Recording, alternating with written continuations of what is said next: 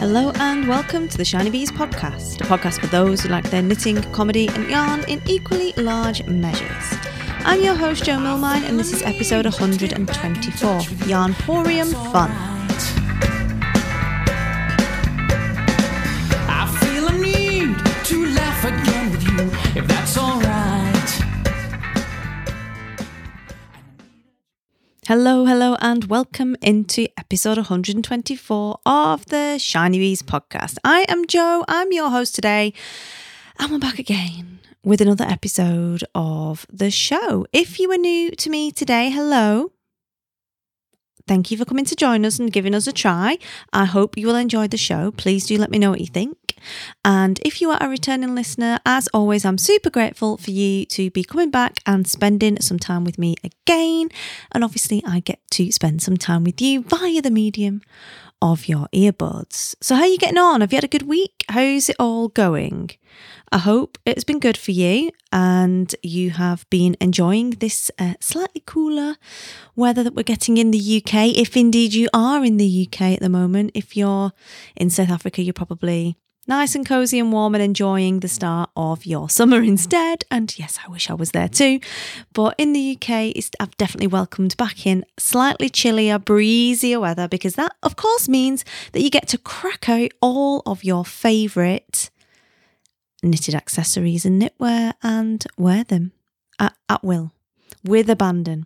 And I've certainly been doing that, including finding my owls jumper that had been at the bottom of the wardrobe since last winter and rediscovering the joy that is the owls jumper. That pattern's been out for a long time. I think it's 10 years. I saw that Kate Davies was doing some kind of pattern picky promotion, show me your owls type work on social media recently, and me being me, I don't pay that much attention to what people are doing, to be honest, but everyone was wearing their owls jumpers again. I was like, oh, I'll find my owls jumper, and there it was at the bottom of the wardrobe. It's a little bit gapey on the neckline because I did do the whole loose cast off thing, and it's a little bit wide, so I think now is the year that I do, one, change the buttons on my red Lush cardigan to the beautiful handmade South African incomparable buttons that I've had for nearly 2 years that I've not put on them.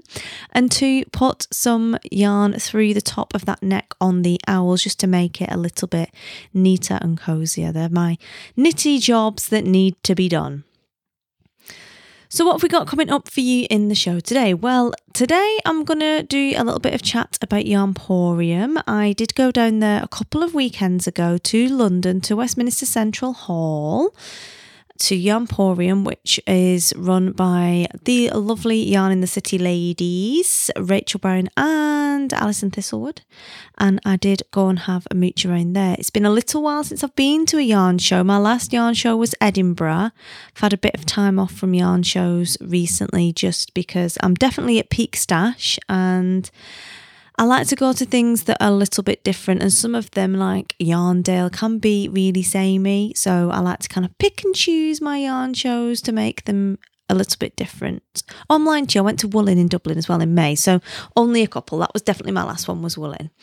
And as I was due to be an event next door anyway, it seemed like rather fortuitous timing that there was a yarn show next door. And as it was, I ended up spending more time in the yarn show than at the event. But that's a whole other story. And of course, I would spend more time at the yarn show than the event because the yarn show is always going to be better. So I've got some thoughts from Yarnporium, tell you a little bit about it and my kind of best in show, as I normally do when I go to any of these events and I see who's exhibiting and what they have on and what things are a bit different and what's kind of caught my eye. I like to always share that with you because sometimes you get to go to shows and sometimes you don't. And even if you do get to go, if you're anything like me, you end up chatting to people and you miss some of the exhibitors as well by accident, just because you see all of your yarny friends and you're all excited and you don't always get to see everyone. So in the spirit of including everyone in this event, I've got my top 3 best in show that you can go and check out from the comfort of wherever you are now, so you can feel like you were kind of there a little bit if you should wish to do so. So before that, I have a couple of little shout outs to do for people, and one of them is to Flossie Hills, who I know listens to this podcast with her mum in the Fiat 500, a yellow Fiat 500. And she won't be expecting this, but I just wanted to make sure she was paying attention. So hi, Flossie. You're now podcast famous. And I always like to say hello to younger listeners in the hope that we can convert them into being fully fledged knitters or a little bit kind of crazy knitting auntie at some point in the near future. So hi, Flossie, to you. And there is another person that I would like to shout out on the podcast this week, just in case she has come back to listen to the show again. Now, last Monday, I received an email quite unexpectedly when I was at swimming. Now, I've never talked about swimming before, but if you follow my Insta, there's a couple of times that I've kind of put on that I'm knitting at the swimming pool, and it distracts me from the fact that my child might actually die because he's really not that good at swimming, bless him. He's absolutely lovely, but he is not great at swimming. He tries his best, but he's very disorganised, which means that all of his limbs kind of work at once, which isn't the most efficient way to do the swimming thing. So I find it a little bit stressful, and it's always the temperature of the sun in there as well, which is really, I get quite aggravated about that. You know, it's just, there's no need for it to be 38 degrees in there when you've got to sit there for an hour and not fall asleep.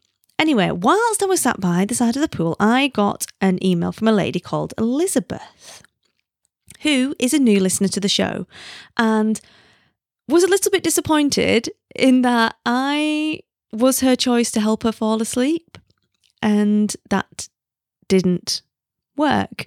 She's in the US, and she basically said to me, "Hello, I just thought I would drop you a line to let you know that last night, in a desperate search for something that I could listen to in order to distract me from my own mind and fall asleep, that is, a podcast that would have nothing to do with anything news-related or controversial or upsetting, and that in fact might be boring as heck, I thought of knitting. I have been known to knit in the past, so I searched for knitting podcasts and found Shiny Bees. I got myself settled in bed and pressed start. WTF, rather than some gentle tedium about Knit 1 Pearl 2, I found myself suddenly engaged in a controversy about gender-specific representation on the school council. Best laid plans. Anyway, I listened to the whole thing, including your review of the new catalogue with the knitting patterns, that was Strange Brew 123, and did not manage to fall asleep at all. But I enjoyed it and may listen again sometime when I'm planning to be awake." That is probably the best review I've ever had of the podcast. And it isn't even a review. It was just a message that Elizabeth sent to me. I am very pleased to keep you awake at night, Elizabeth. That sounds so wrong. But yeah, just wanted to share that with you because it really, I was not in the mood for swimming, and that really brought a smile to my face. I was like, yeah, that is so cool. Sometimes when you're in your spare room, wearing all of your knitwear, talking about random knitting related stuff, you forget that you can be literally transported through time and space to somebody else doing something completely different anywhere in the world. And that is part of the magic of podcasting and why I love that so much over other forms of content creation, including video and writing. You can just literally be there talking, whispering somebody to sleep or not to sleep if you listen to the wrong episode. So thank you for that, Elizabeth. And if you are indeed trying to get to sleep, listening to me now, I suggest you try one of the more sedate podcasts because I am a little bit prone to being lively. So yeah, that was really cool. So what we shall do then, if you are still with me and ready to go, grab your brew, grab your knickers, and let's crack on with the show.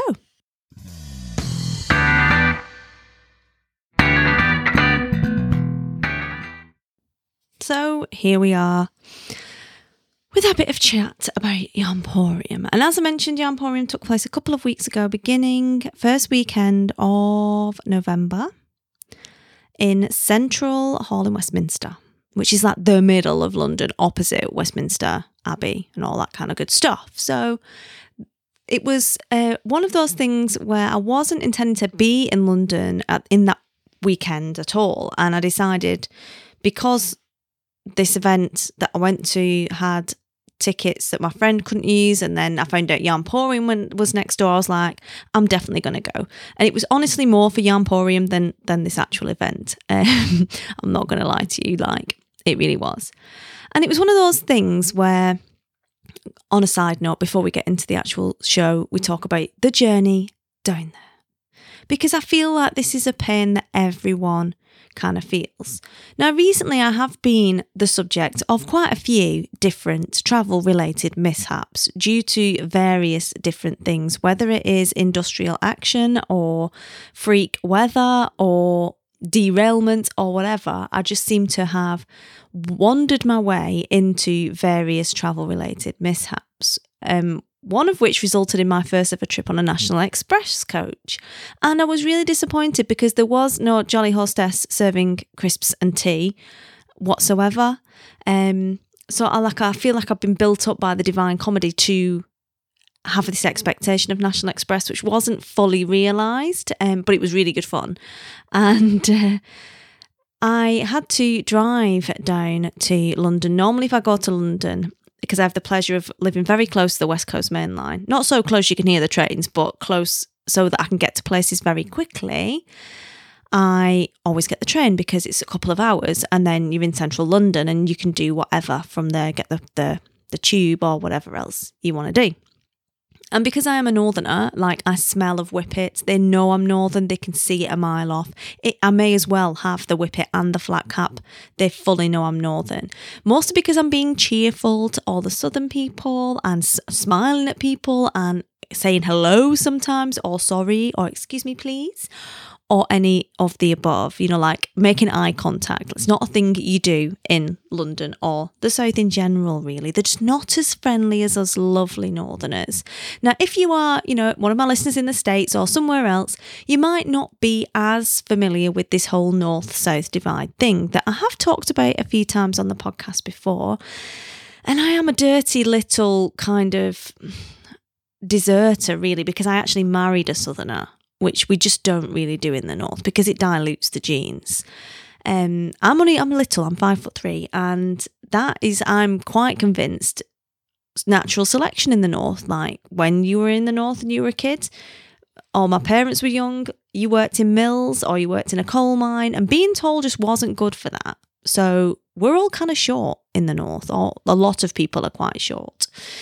Southerners not as much. My husband's 6'3", so he's a full foot taller than me. He's a big old lad, right? Which is handy when it comes to removing stuff from high shelves and painting up to the ceiling when you don't want to get on a ladder. Like, he has his uses. But he is a southerner, and so I've diluted my genes by 50%, which is a little bit kind of worrying. But he loves the southeast, and I'm like, oh, it's all so expensive. They're all hating life. In London, they hate life. Like, they look miserable. They just look harassed the whole time. They're always rushing somewhere. Like, we don't do that in the north. We just float around. Anyway, I had to drive down south, which I don't like to do, because the drive from where we live to where my in-laws live, which is where I was going prior to going to London, is a good 4.5 hour drive on a no traffic, no roadworks, no apocalypse day. And it has taken us anything between 7 and 9 hours for the last couple of years, to be quite honest, because the main north-south motorway, don't really count the M1 or the A1 because they're on the wrong side of the country, but from the northwest is the M6, and it has had extensive roadworks on it for years of roadworks. And if you are in the northwest, or you've travelled through the northwest at any point in the last 2 years, you'll know exactly what I'm talking about. And there are big swathes of the motorway that are dedicated to 50 miles an hour, which is a little bit soul destroying. So it was quite a long trip. It's like I think it took us 5.5 hours in the end, including a stop at one of our strategic service stations. And there are strategic stops. I do a lot of travelling, as you all know, up and down the country, across the country, from country to country, and I'm fully briefed in on every decent services across the entire UK. So I have my favourites that I like to stop at. I have the ones that I will not stop at unless someone is about to puke or pee in the car, Cherwell Valley services, and I have my favourites that I like to stop at a lot, like Oxford services, T-Bay services on the way if you're going up north to the Lake District is a lovely services. But, generally they're not that inspiring service stations, or they haven't been until recently. I've noticed there's a lot of work ongoing to make them more of an entertainment place to stop and stay, and they're actually expanding food offerings to be something other than a cardboard burger.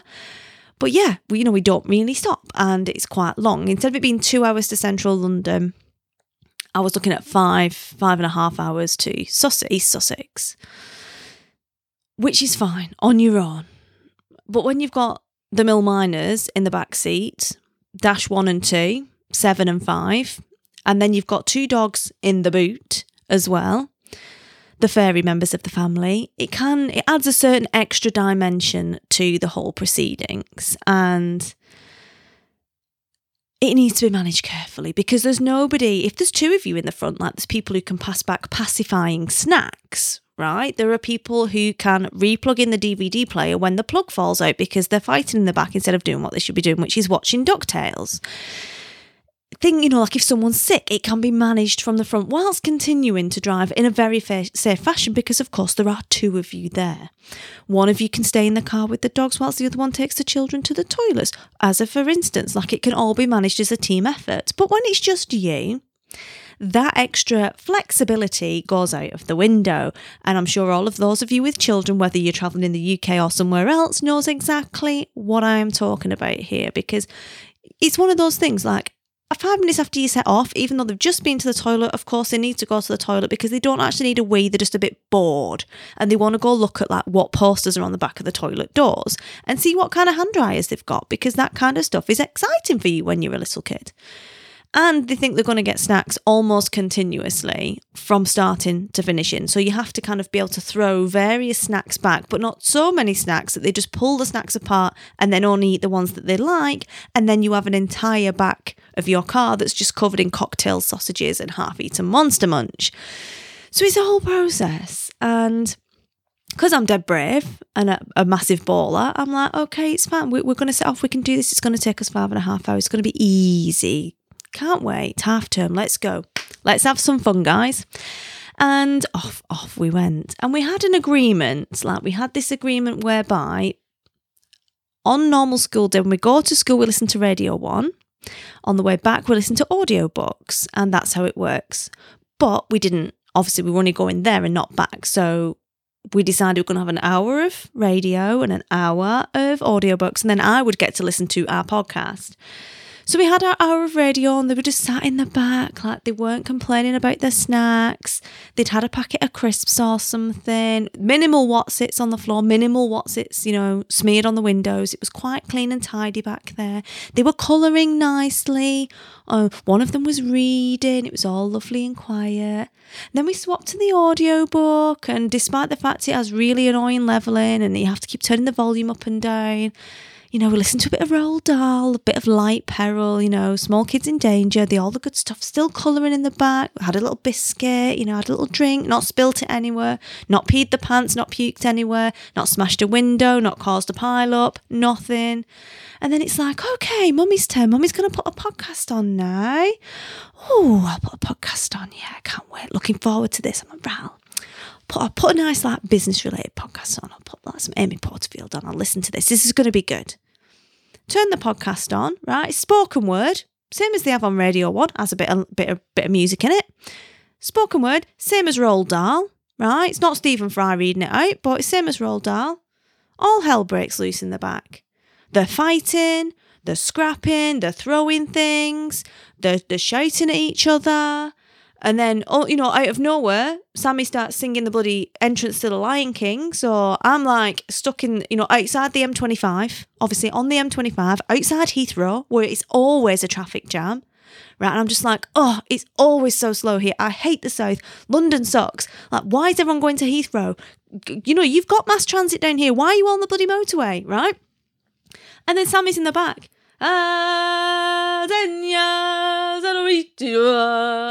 He's never even seen Lion King, doesn't even know the words.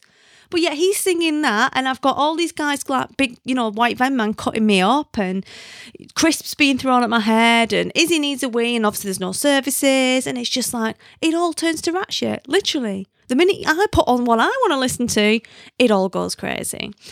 But anyway, it was another one of those lovely family road trips that, you think back on, fondly afterwards, but at the time it is an acute form of mental torture, which, if you have a co-driver, which I prefer to do, you can serenely knit your way through.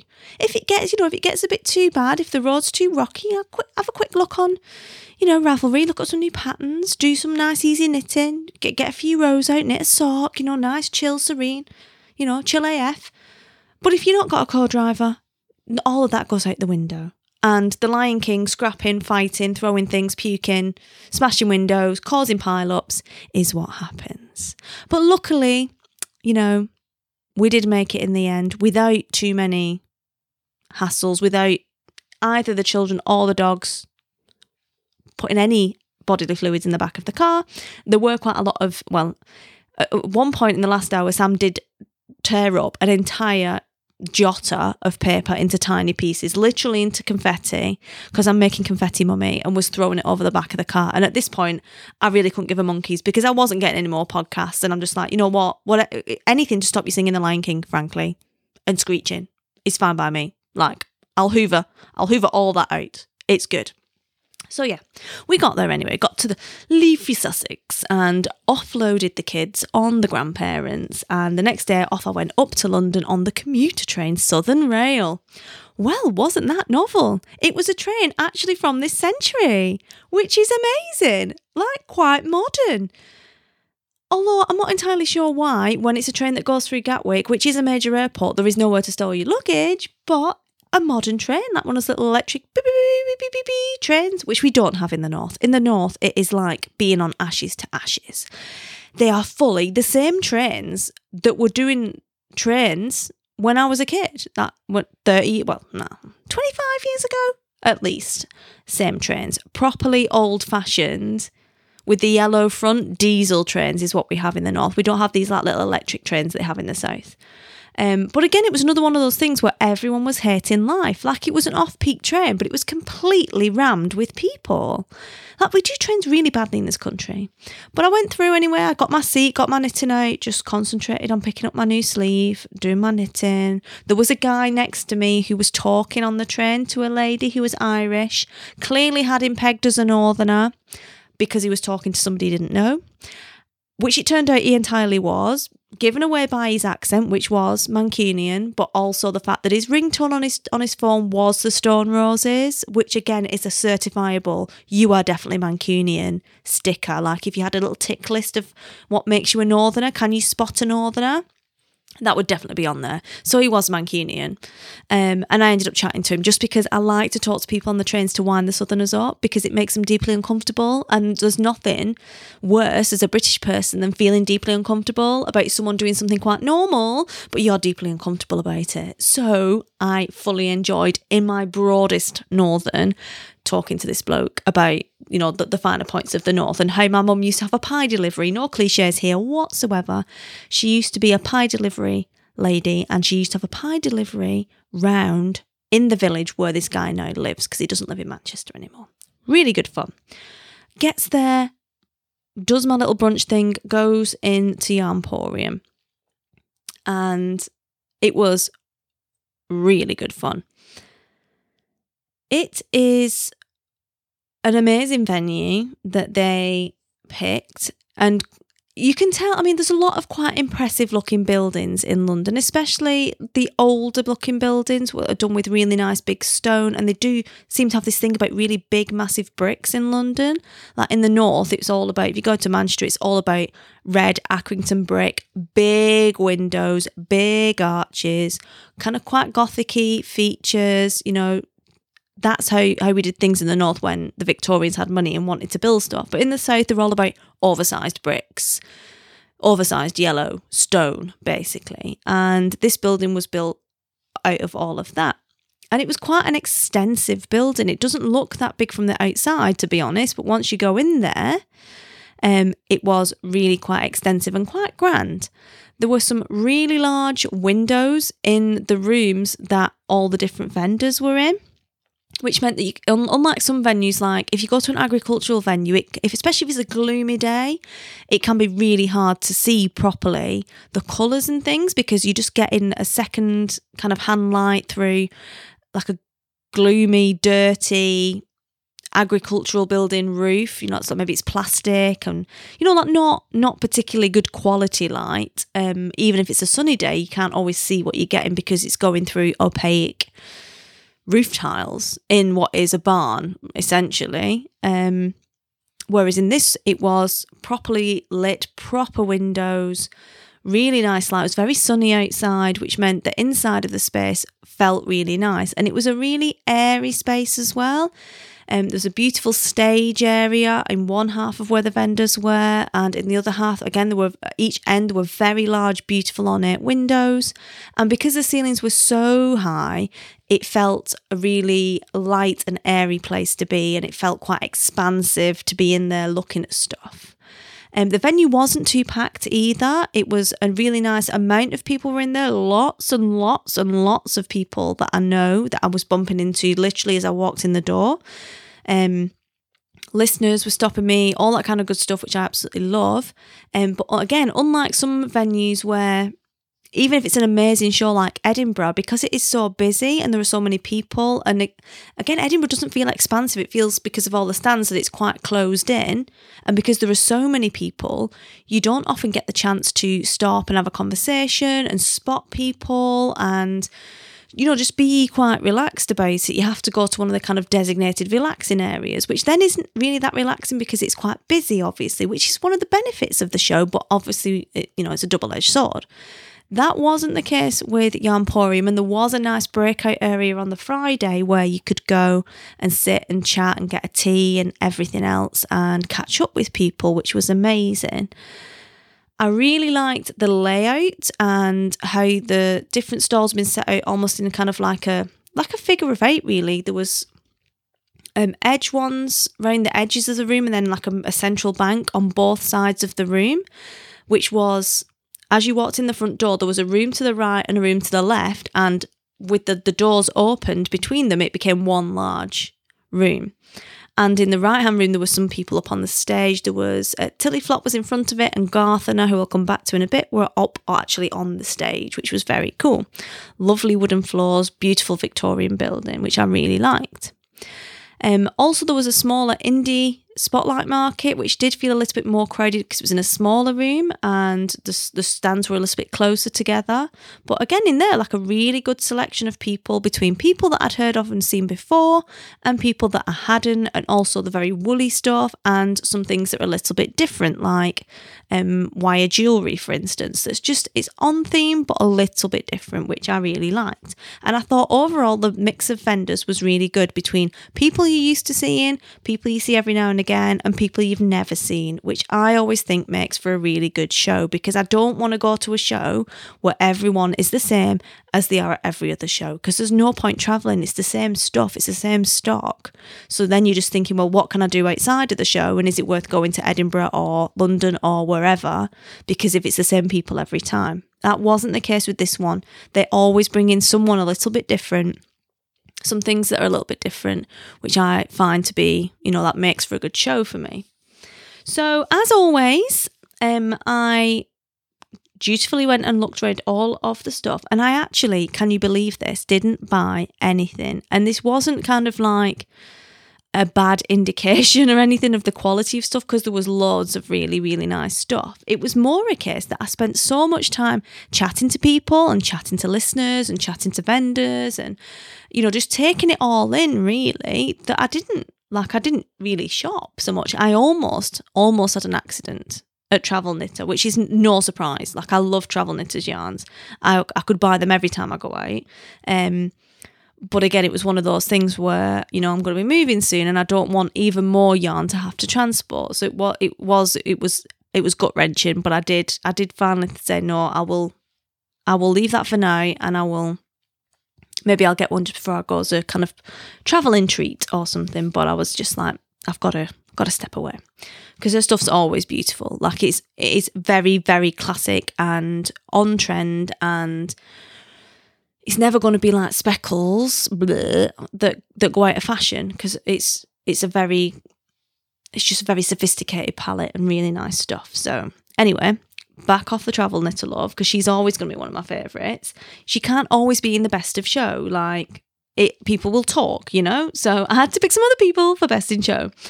And the 3 that I've picked for you to go check out are Rivenets, Garthana, and Rosy Green Wool.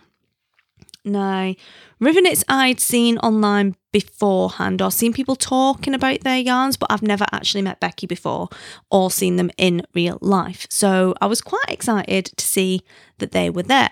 And she had a really interesting way of displaying mini skeins, which was what originally attracted my attention, because when I'm at a yarn show, I'm looking at the people. I'm not necessarily looking at the yarn, which sounds a little bit counterintuitive, but normally I'm talking to people and meeting listeners and socialising and kind of sucking all of the energy out of the room, because I love being around people and I work on my own most of the time.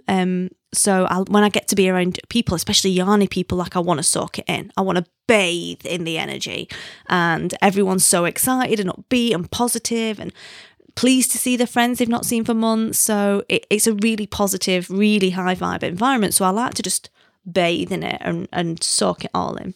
And she caught my eye because she displayed her mini skeins in such a kind of eye-catching way. So I went over to have a chat. Now, Rivenets is run by Becky and Marcus. You can find them at rivenets.uk online. I'll put links to this in the show notes. And they do hand-dyed British wool yarns, which doesn't sound that different to anyone else. Apart from, they actually dye all of their stuff in a narrow boat, which is a canal boat for those of you that are familiar. Maybe you're not as familiar in the States, but it is a long, thin boat that originally they were used for transporting things like coal and cotton on the canal networks around the kind of Industrial Revolution. And originally they were pulled by canal ponies. So they have, down the side of all of the canals, especially in the north, they have something called a towpath. And the towpath would be where the ponies walked to pull the barges or the narrowboats along the canal to transport coal and cotton or finished goods from the mills to wherever they were going. So there is a big canal that runs directly from Liverpool, where a lot of the stock would come in from by sea, down to all the way across to Leeds. And then you've got the Bridgewater Canal in Manchester that did also a lot of the same stuff. And it's a canal that runs right by where we used to live. So the canal is very, very familiar to me as someone who came from a cotton town originally. And the mills in the centre of town do have their own little berths that come off the canal that were specifically for parking up the boats in that area to move in the cotton and coal. So narrowboat, bringing it back to what we were talking about, they actually live on a narrowboat, which is really awesome. And they travel around the country on the river and canal networks, living on their boat, exploring and dyeing hand-dyed yarn all on the boat. It's all British and they do a lot of BFL. And basically, Becky used to be an engineer, and on her maternity leave, she started dyeing yarn, and that's what they do now, which is really awesome. And her husband, Marcus, also dyes that with them. So I think it's just like a really cool story. I can see how the things that you would see when you're travelling would change and would maybe influence you in terms of what colours you created. And I think it's just a really cool story. Like, my uncle and auntie live on a narrowboat for half of the year. They live half the year abroad and half the year on a narrowboat here in the UK. And it's just, like it's quite an exciting, you feel quite close to kind of nature, you're close to the water and stuff, and you see all the trees and things around the canals. And it's quite a nice, simple existence. And I like the idea of how they've integrated dyeing yarn into their exploration of the canal systems and the river systems in the UK. I just think it's really cool, really interesting. And the yarn was really nice colours, nice bright colours. And as I said, I was attracted initially to the way that the mini skeins were displayed. And she does do a lot of mini skeins. So if you like those, definitely something to check out. So that was my number one. She was my best in show. Liked that one. I'll put some pictures in the show notes and links and everything there. You'll find them at shinybees.com/124 if you're looking for links, so you don't need to navigate away, you can stay with me. Next, my number two was Garthana. Now, Garthana are not new. They've been kind of around a little bit for a little while now, but I've never really got down and dirty and had a good squish, grab, sniff, as Louise Scully would say. of any of their stuff, but they were up on the stage, and I do like a stage, so I went up there to go and have a look at all of their stuff. Now, the interesting thing about Garthaner is it's all organic British wool that they do. Various different breeds, various different blends, but it's all certified to global organic textile standards, and it is all fully traceable yarn, which, as you know, I love the tinsel yarn, I love the novelty yarns, I love your beautiful luxury hand-dyed, but probably my favourite thing is the stories behind these, and a single farm yarn or fully traceable yarns are definitely something that I really like to learn about, to hear the stories of, and to try out for myself. And in fact, a lot of my eating habits are going that way. I think I posted on Instagram a few weeks ago where I was Instagram adverted into buy crowd butching, buyacow.uk. And this is a similar thing. It's all about buying meat. So if you're a vegetarian, it's not going to apply to you, but you basically crowdsource your meat. So you all buy a certain bit of the cow, and once all of the bits of the cow are sold, they then send the cow to slaughter, but it is done in a really kind of humane way where it's low stress for them. They get some time at the abattoir to just kind of chill out so it doesn't spoil your meat because they're not stressed. And the cows are really well looked after. They come from a specific farm. You know the ear tag number, which can either like it or put you off, but they've been raised in a really nice, ethical way. Quite often they are organic, low antibiotic use, all that kind of good stuff. So it follows that I would also be interested in introducing that into my clothing and yarn habits and the way that I choose to do things. I think it's a sustainable way forward, to try and think about minimising your impact. If everyone did that, not everyone can, but if everyone did, it would actually make a difference. So that's something I'm really interested in. So I was very excited to go and have a look at their different yarns and see what they have. They're based in West Wales on a family farm. And as I said, all of their yarns are produced to global organic textile standards, which means the wool is, the sheep are raised in an organic way, they're fed organic food, and then when it comes to the processing, that is all done organically as well. So it minimises the use of pesticides, heavy metals, toxic chemicals that can leave residues on your clothing and on the yarns that you use, and obviously it's not good for you. All that stuff, heavy metals are really, really bad for you. Toxic chemicals can cause reproductive problems, cause allergies. It's not nice stuff that they use, and that then gets pumped into rivers and everything else. So I like the idea of it being something that's a closed loop system with the water. It's not pumped full of chemicals, and then you've got something really beautiful and sustainable from animals that are happy that you can then knit into something that you can wear for years afterwards. So they have a whole different range of yarns. Some of them are breed yarns, some of them are blends. They do socks, they do custom knitwear, they do a lot of different things. So I can't go into all of the different kind of yarns and stuff now. I'd just recommend you go and have a look at them because there are a lot of different options and shade options. They have undyed and dyed. I prefer dyed, as you know, because I find undyed yarns to be a bit boring. And you can have the dyed yarn and it's still be in a sustainable way, which I think is really cool. So that is Garthaner. You can find them at garthaner.com. And again, links for that will be in the show notes. My third place winner for Best in Show for Yarnporium 2018 is Rosy Green Wool. And I'm obviously on some kind of organic kick at the moment because Rosy Green Wool also are global organic textile standards, organically certified yarn producers. It's run by Rosie and Patrick, who are based in Munich in Germany, and #smallworld are really good friends with a friend of mine called Laurel, who isn't a knitter, but she's a friend of mine as well and knows them as she runs an online travel business.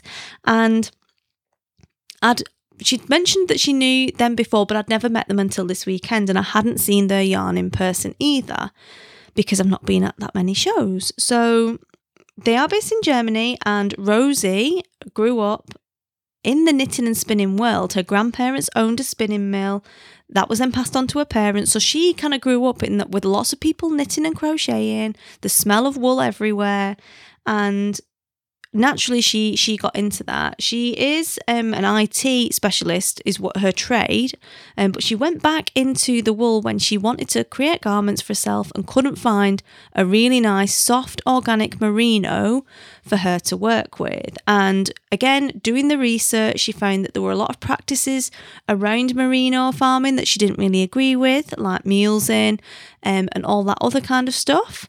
And she wanted to find something that had minimal impact and wasn't covered in chemicals. So obviously the more you dip the sheep and you give them antibiotics and all that kind of stuff, like it creates a toxic load in the wool, like it does. So she went and sourced organic Patagonian merino, which she has spun and dyed in organic mills in the UK itself.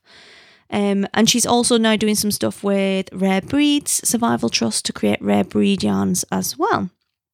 And I just felt like, again, it was one of those things. It's like a nice organic yarn. There's the Rare Breed Survival Trust aspect to it as well. They've got some nice shades of yarn that you can choose from. It isn't all horrendously expensive either. It's like a range of price points if you want to be trying some different stuff. And I just like that idea of, like I say, obviously on an organic traceability kick at the moment, of it being something that feels a little bit more kind of commercial, and it isn't necessarily hand dyed, but you've got that whole journey from the sheep to the yarn, whether that is in a smaller closed circuit on the farm traceability like Garthner, where it is their own farm, or whether it's someone who's getting that raw product and creating something out of it so other people can use it. I feel like it's hitting that kind of sustainability, thinking about my impact sort of itch really for me at the moment. So like I said, they're my top 3. In fact, Rosy Green you can find at rosygreenwool.com online, but they're my top 3 best in show for Yarnporium 2018, which is 1, River Knits, 2, Garthner, and 3, Rosy Green Wool. And as I say, all of the links will be in the show notes at shinybees.com/124. So yeah, a lovely weekend was had by all. Thank you very much to Rachel and Ali for putting on an awesome show. It was really, really lovely venue. Really nice mix of vendors, some awesome people there. I even bumped into my 2 South African friends, the two Sallys. Sally Jane Cameron, Pink Hair Girl Knits, and Sally Trollope, which is Wool Diaries Sally, who I've not seen since South Africa. I've not seen them since South Africa, and they're both now in the UK. And they were both walking down the street outside Westminster Central Hall, at which point I saw them both, squealed literally at the sound that only dogs can hear, and ran over and was so super excited and was just bouncing around like some crazed Haribo-ridden 3-year-old because I hadn't seen them in so long, and I was just so genuinely delighted to see them. And I forget that they're both quite tall. Like, I'm 5'3", but in my head I'm 6 foot because I'm a massive baller, and they are literally like nearly 6 foot. Like, I think Sally's like 5'9", 5'10", and the other Sally is very similar height, so I forget how tall they are. So they took a picture, and it was like a kid out with her 2 mums, literally. Like, they're so much taller than me. I look ridiculous. But they were absolutely lovely, and so excited to see them. Both of whom have podcasts. Sally Jane has been on this show before, talking about when she wrote South Africa on My Needles and Zanzi. She was interviewed on the show before. Sally Trollope hasn't been on, but we probably should get her on because she's hilarious. And they both have podcasts, both of which I will link to in the show notes as well. If you're a bit of a sucker for a South African accent like me, I'm sure you will enjoy both of those. So that's all we've got time for this week. I hope you've enjoyed the show. I've really enjoyed being back with you again, and looking forward to being back with you in the next episode as well. So all that remains for me to say is I hope you will have a lovely week. Happy crafting, and I will speak to you all again soon. Cheers!